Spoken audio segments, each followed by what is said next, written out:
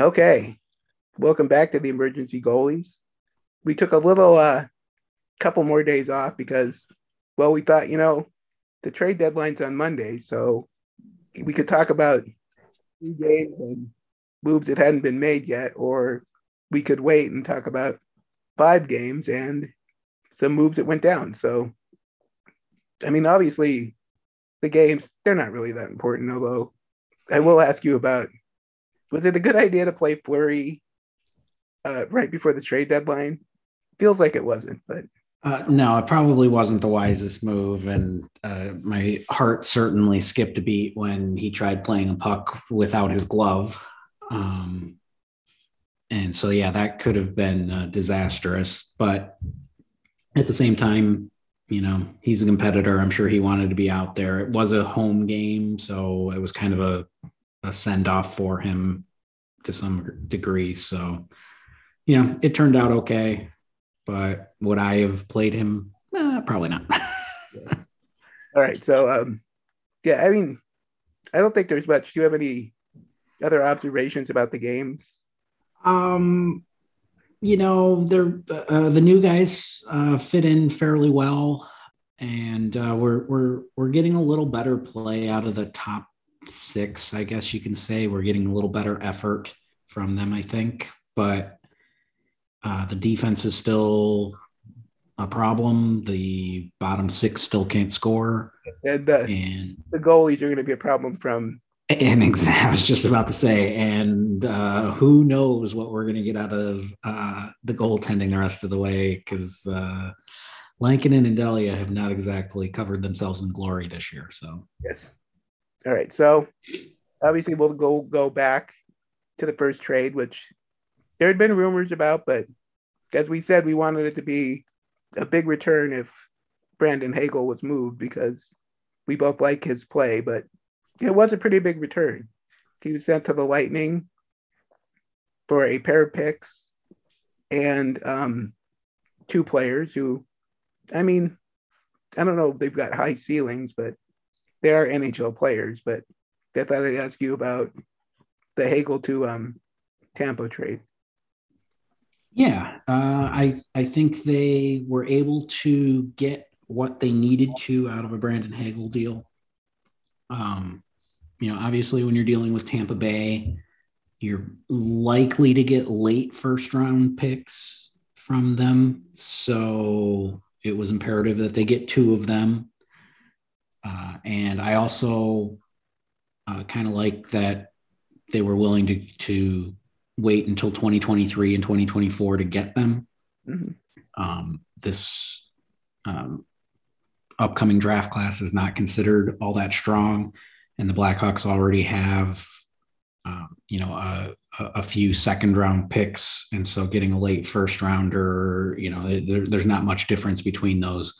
Whereas the 2023 class is considered one of the better draft classes to come around in quite a while. So getting a first round pick there, even if it is, late 20s, early 30s, when you're considering Tampa Bay, it's still a pretty valuable pick. Unless the Blackhawks won the draft lottery this year, they will have their first round pick. Right. Yeah. That's going to be one of the things that could really alter plans slash throw a monkey wrench into what the Blackhawks are hoping to do. And it's kind of weird to think about potentially winning the draft lottery this year being a bad thing. And so I was gonna say you're almost rooting to not win the lottery. You kind of are. Or if you do win it this year, you really need to make sure you get the number 1 pick, because there is a pretty decent first overall pick expected this year. Not like a franchise changer, but somebody who projects as a top line player. But the 2023 draft has 3 potential game changers, and so if you can finish, I mean, the team that finishes with the worst record next year is going to be guaranteed to get one of those 3. Yeah. And I don't think the Blackhawks are going to be that bad, but if you could win either spot in the lottery next year, you're going to get a really great player. Yeah, and the concern this year is if you win the lottery and get the second pick, you don't get you could really hurt your chances of rebuilding. If anyone doesn't know, if the Blackhawks, their pick is only protected for the first 2 picks, but if they get that, then they automatically give up next year's first round pick. Right, which is of all of the things that Stan Bowman did, that is probably the worst thing he's done in the last couple of years. Everyone in the league is attempting to protect their assets in the 2023 draft in the first round. Everybody wants a shot at that lottery. And Bowman, even if he didn't think it was likely, he still put the Blackhawks in a position where they might not have a chance at it. Yeah, even if it's like a 8% chance, you don't want to do that. So, yeah, that's definitely something that we'll have to keep an eye on. But anyway, so going back to the trade, getting those 2 first-round picks, very important. That obviously gives them 4 first-round picks in the 2023 and 2024 draft, 2 in each. Again, assuming the lottery situation this year. But, and then, they got 2 players out of it as well. I'll talk about Boris Tkachuk first. Kind of a classic 4th line guy. He's got a little bit of offense in him. He's got some decent hands, but he's more of a big body grinder type. Doesn't skate great. So I think that's what limits his offensive upside more so than his actual scoring touch and hands. It's just, he's never going to put himself in the greatest situations given his skating, but I do think he's an upgrade as a 4th line winger over what we've had. So, a decent player to have around. You never know. Maybe he does end up overachieving and builds value that they can potentially,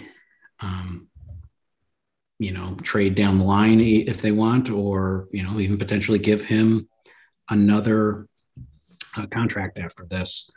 And then the other guy that they received is a little more well-known, former 2nd-round pick. And both of these guys are signed for 2 more years at like $750K per season. So just really great contracts to get. Tkachuk is 23, and then Taylor Radish is 24. He's a guy that was part of one of the more celebrated CHL junior lines of the last 10 years or so, with a pair of guys that would be familiar to Blackhawks fans in Dylan Strome and Alex DeBrincat. He was the 3rd guy on that line, and they really kind of terrorized their junior league for a season. He's got a little more upside than Tkachuk. I think he's a pretty good bet to be a 3rd-line winger, but he does maybe have 2nd-line upside. He's obviously going to get a big opportunity here with the Blackhawks. I like that he's a right-hand shot, gives them a little bit of flexibility to play either wing. And at least so far, he's made a nice impact. I think he's got a goal and an assist in his first 2 games. So you just kind of hope that he's able to pay off. And, his age at 24 this year, you're going to be looking the next 2 years, he's going to be 25, 26. He's going to be cheap. I mean, honestly, the best thing is probably that he plays well enough where he would be somebody that a contender would want to acquire, sort of like Brandon Hagel, who was on a great contract and producing. And Radish at least gives you that kind of upside potential to work out that way. And obviously, uh, Carpenter got traded as we expected, sent to the Calgary Flames. Was it 6th round pick? Fifth rounder, actually, but it's a fifth rounder in 2024. Okay. So, just getting a fifth rounder out of him, I think that's kind of best case scenario. Yeah. I don't think you were ever going to get better than that. And, who cares if you got to wait till 2024 to get it? A fifth rounder is not that big of a deal to begin with. So, as you say, there wasn't much to say about that. Yeah. We kind of talked about Fleury a little bit, but obviously the Wild traded for him, and they got a first-round conditional, and the conditions are, well, let's say not super likely to be met, but the Wild are a pretty decent team. I could see them surprising in the playoffs a little bit. So, it's a second round pick that turns into a first rounder if the Wild make it to the conference finals and Fleury wins 4 games. Yes, he can.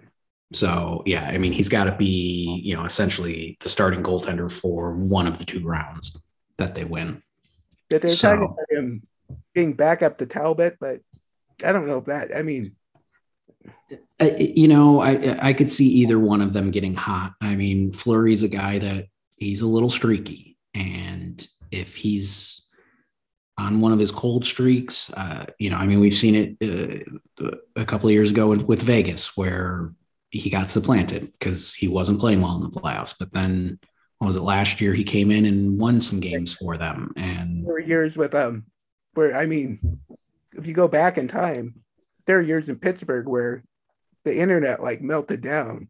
Yeah, how bad he was in the playoffs.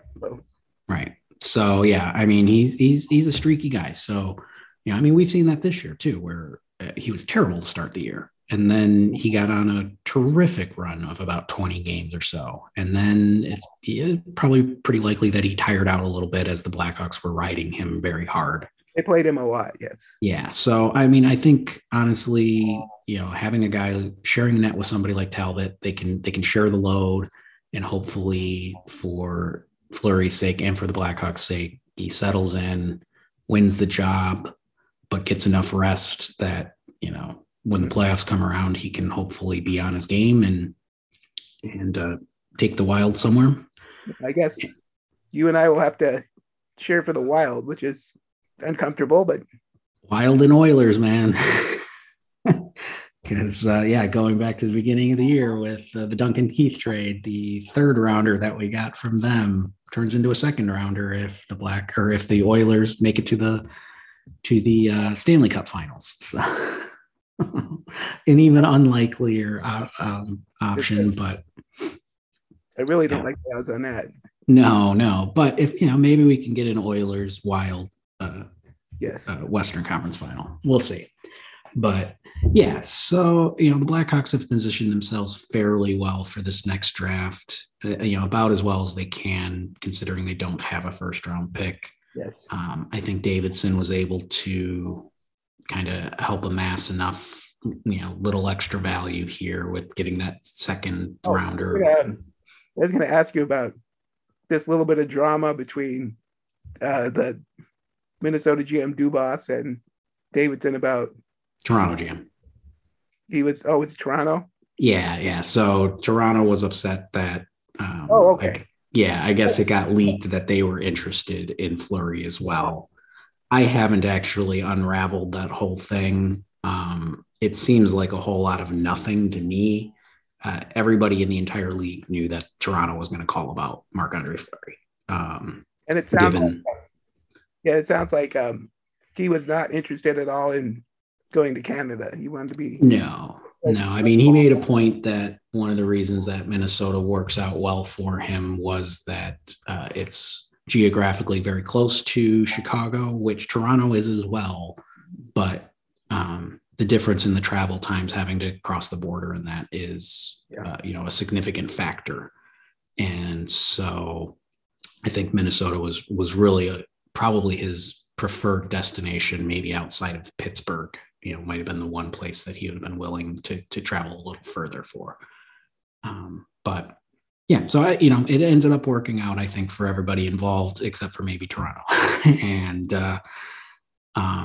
it's unusual to see a GM call out the GM of another team. So it does seem like Davidson probably did something out of typical standard operating procedure that upset Dubas. Yeah. But again, I don't know that it really does any amount of damage, considering the actual information that got out was something that was so obvious that everybody knew was coming anyway. So it would be one thing if the Blackhawks had leaked that, Toronto was willing to give up William Nylander to then I could see it being a problem. Yeah. So I don't know why I thought, maybe because it was the trade with the Wild way. Yeah, I mean, it was involving Fleury. It was just, it was. Although now that I think about it, Dubas might have used to be part of the Wild. I can't remember where he came from, to be honest with you. I mean, he was kind of Davidson before Davidson, as he was kind of the young GM, but I cannot. He might have came up with Toronto. I honestly don't remember. Yeah, he's been around for a little while now. But yeah, like I said, I think it's kind of a whole lot of nothing, but we'll see. The only other thing I'll add is, I mean, obviously the market for Sahan just never materialized. Maybe the contract, the injuries, but yeah, it's something that I brought up a lot earlier in the year when the season first started falling apart, that Calvin DeHaan was not going to be a hot trade commodity given how poor he had played last year, and his contract, which the cap hit is bad enough as it is. His cap hit is $4.5 million. Yeah, but he's actually making $5.5 million, I think, this year.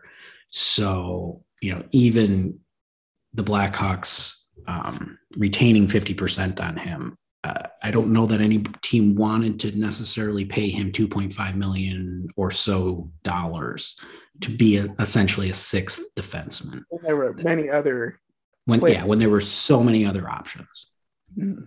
And so the only thing I can say is there was enough smoke over the last week or so that I thought, not only are they going to be able to trade him, but sounds like there might be enough competition where, maybe they can get a third round pick out of him. But I do wonder if they might have been, maybe the Blackhawks held on to him a little bit too long and teams found other cheaper options. Or, I wonder if the Blackhawks were trying maybe to leak out that there is a bigger market than there was. Could be, because he was definitely a guy that got listed a lot on all the, the top trade. Mm-hmm. But yeah, I really think that contract ended up being the biggest hindrance, because he's been overplayed by the Blackhawks as a top pairing defenseman this year, but he's played well enough where he could fill in as a sixth defenseman for any team probably in the playoffs. But again, that contract is not a sixth defenseman contract. And so, that definitely hindered any interest in him. And I think the same kind of goes for Dominic Kubalik, who, the last 2 years, he was worth $4 million. And I think there would have been interest in him in either of those 2 years. But he has been so lackadaisical this year. And I mean, even the last 2 years, we've talked about it. He really doesn't have value outside of the offensive zone. He's a scorer. And he wasn't scoring. And he was giving even less effort than he normally did. So, he was the last 2 years, he was scoring and he was giving enough effort where he wasn't a negative in the defensive zone or the neutral zone. Yes. He's just kind of neutral there.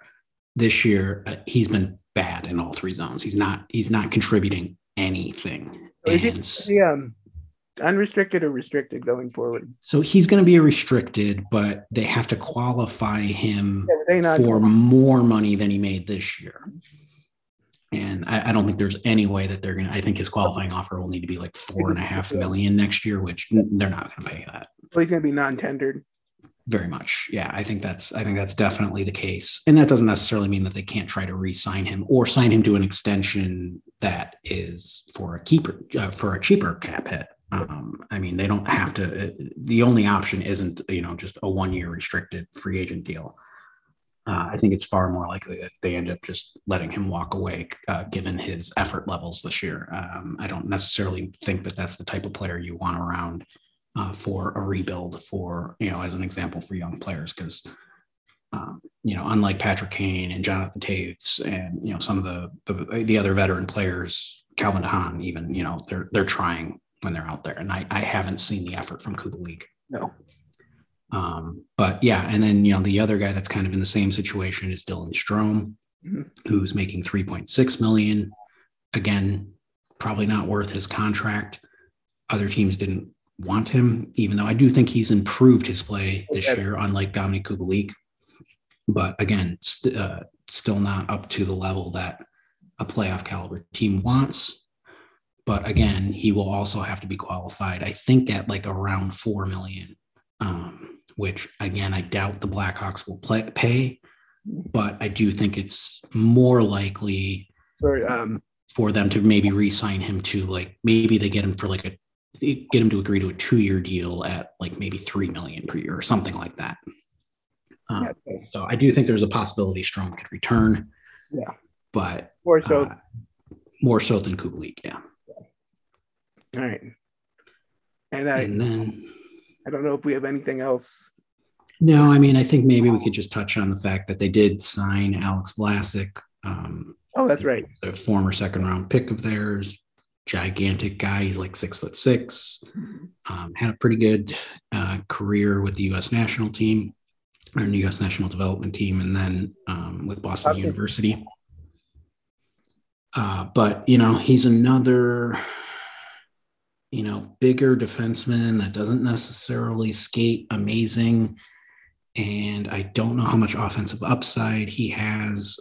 Derek King had some nice things to say about his passing in his first couple of practices, but he's basically played like 12 minutes or something like that in his first 2 games. And I just haven't really seen enough of him to really gauge what his game is yet. But I would imagine they're letting him play some games to burn his first year of his contract. And then next year, he'll probably start the year in the AHL. Mm-hmm. All right. Well, we'll get a look at him, I guess. And yeah. I don't know. Like the on-ice product this is kind of not the main thrust anymore for the next. No. I mean, like I said, I think the Radish and Kachuk give you a couple of guys that you can kind of watch and hope can kind of build some value for the rest of this year.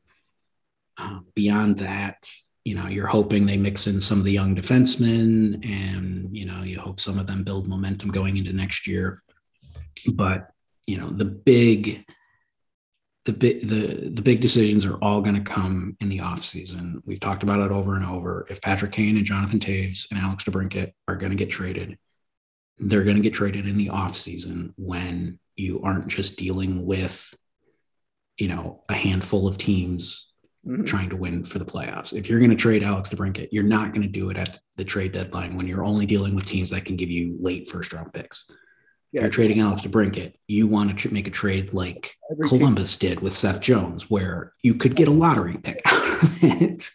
Yeah. Or Alex DeBrincat, you can demand the other team's best prospect. You can get Adam Boquist and a potential lottery pick and something else out of it, just like Columbus did with Seth Jones. That's the type of deal you need to make for that guy. And that's also the type of deal that you probably need to make with Patrick Kane, even though he's only going to have 1 year left. But with Patrick Kane, unlike Calvin DeHaan, who had a backloaded contract, Patrick Kane's contract is front-loaded. So yes, his cap hit still pretty high, even though he's, producing well enough to justify the cap hit. But his actual salary is only $6.9 million next year. Okay. Any team would be very happy for the Blackhawks to eat 50%, get a $5 million cap hit, and only have to pay Patrick Kane $3.5 million. They could get a huge haul for Patrick Kane if he wants to. At this point, the Blackhawks would be happy to do that. I think they would, but at the same time, I think of anybody, Patrick Kane is the one that wants to stay. I do think it's, Toews has the exact same contract. If the Blackhawks would certainly have to cover 50% of that. And again, at a $5 million cap hit and a $3.5 million salary, I think he would have value to just about any team around the league. Even though, he still hasn't completely gotten back into his previous form. But I think if you look at Toews' last 20 games or so, I think it's comparable to what he did in 2020. And he's going to be, he sounds like, if you judge the little bit of anger he had for the Hagel trade, I think Kane's more about like he's chasing history, and Kane feels more like he's about being on competitive teams. Yeah. And, it's not like Jonathan Toews has any like Chicago records that he's going to be chasing the way Kane does. I believe Toews is scheduled to play his 1,000th game later this year. Mm-hmm. So if you get that out of the way, heading into the offseason, he's not going to be looking to bypass, Brett or Bobby Hall or Stan Mikita or anything. And, Toews wants to win. Mm-hmm. And, I think it's pretty clear that the Blackhawks are not necessarily going to offer him a lucrative extension the way that they might with Patrick Kane. So I think it's far more likely that we finally see kind of a split between Patrick and Kane, between Kane and Toews, and Toews might be the first one out the door. Yes. But that's all stuff for a future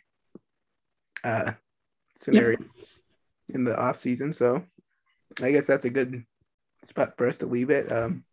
Michael, of course, you are MJ_Ernst. Yep, and I am STH85. You can subscribe on the Apple Podcast app, and we'll be back. There are going to be some not good hockey games. We're going to watch them all and report back to you. And if anybody stands out, we'll let you know. And I guess we'll just go down with the ship.